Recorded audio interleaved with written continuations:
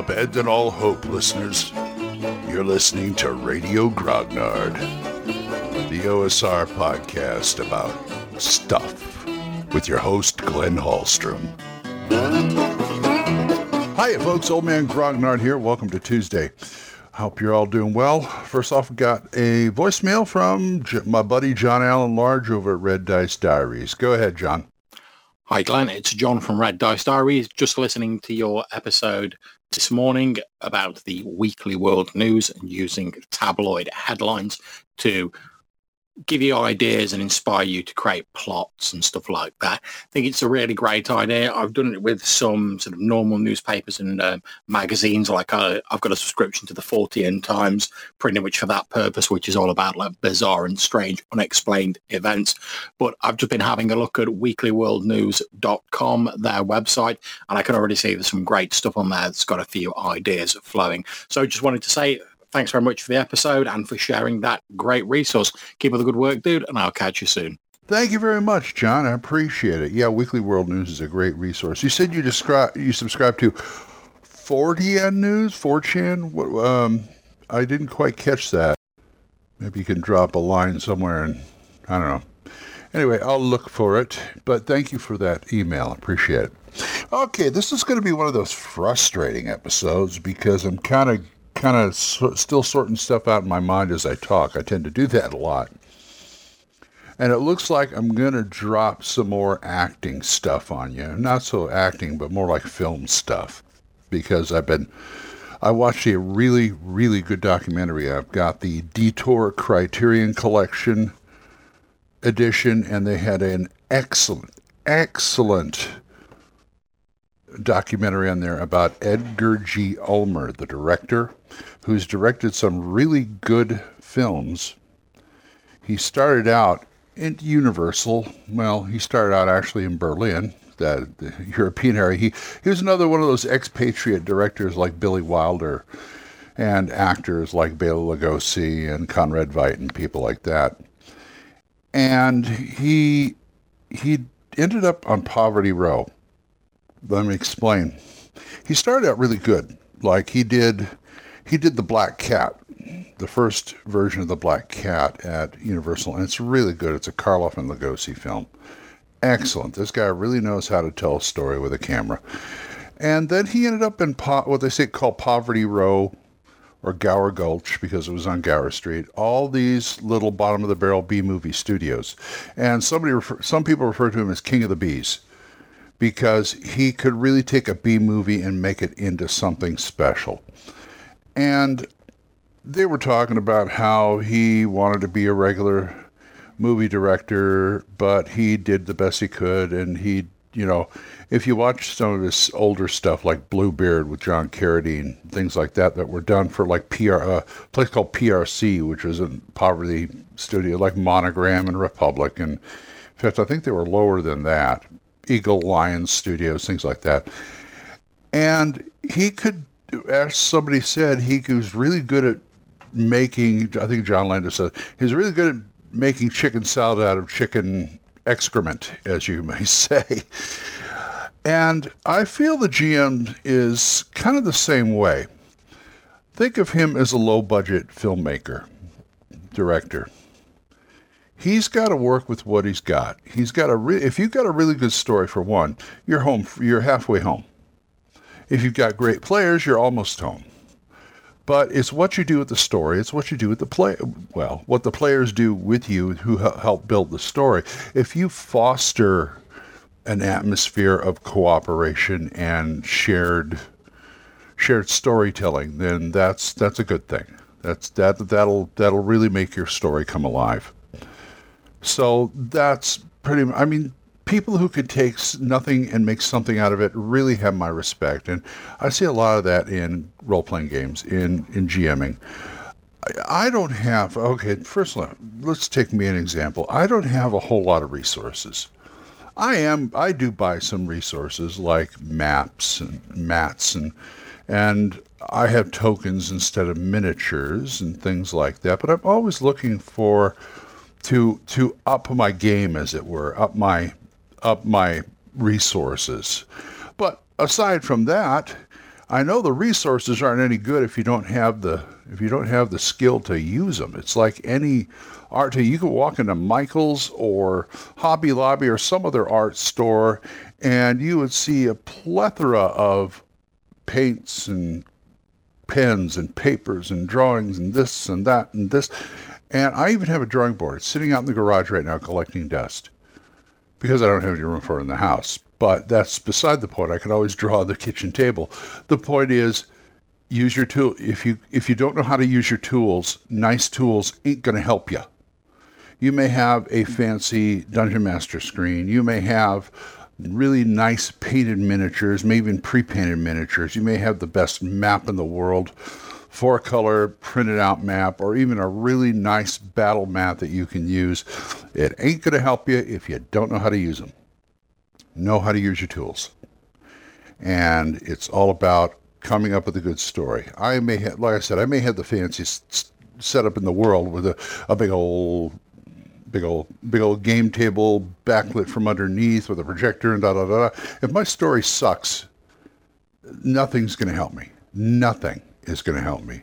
So you got to make sure you got a good story and use your story to the fullest advantage if you can. I mean, that's fun. I think it's funny coming from me, who's a lazy dungeon master, but that's the whole point of having these shortcuts and things to make your story better. The less you have to do in one area, the more you can do in another.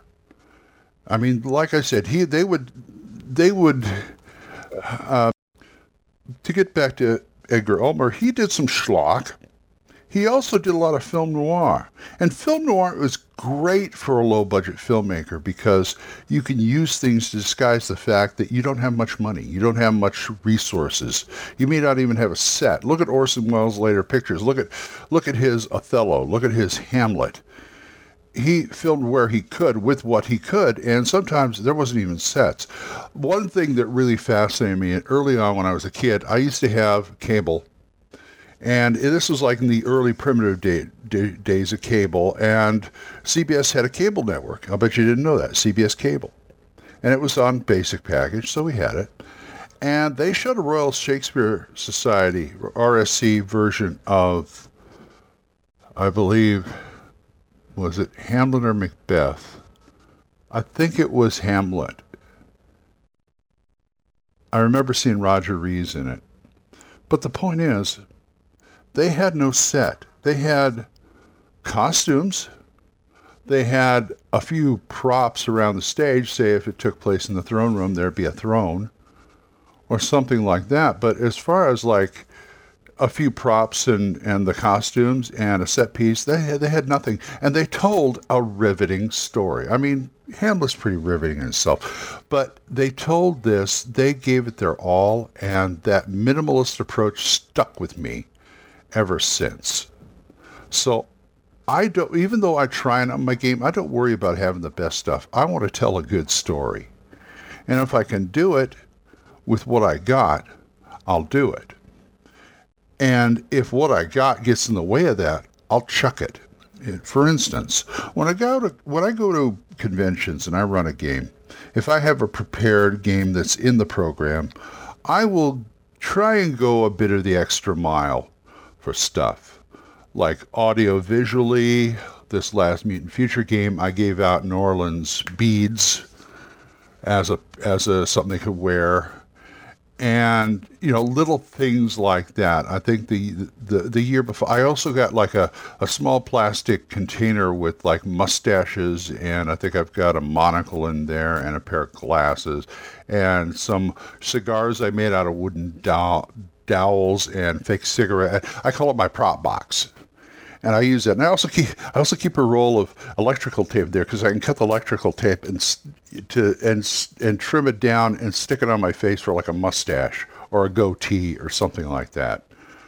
Anything that'll be a little bit more than what I usually do in my regular games, just because it's a convention game and I want to give them a little bit more for their money. And also I want to help the buy-in. I want to help the immersion factor at a con, because I know at a con, I may be in a nice room.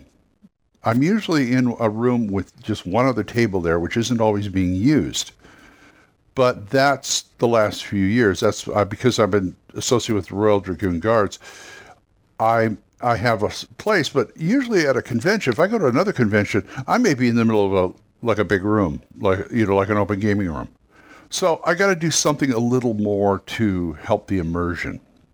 So I do that, and the players like it. And I always usually have some kind of sound. I have a soundboard on my tablet that I load my tablet up with sounds, and I custom make the soundboard for it. But here's the part where I'm talking about if it gets in the way. But my tablet has a very short battery span. It's a Samsung. It's an older Samsung. I do carry extra batteries with me, battery packs that are already charged, and I do that. But also the Bluetooth speaker I use goes out too because it's also got a short battery span.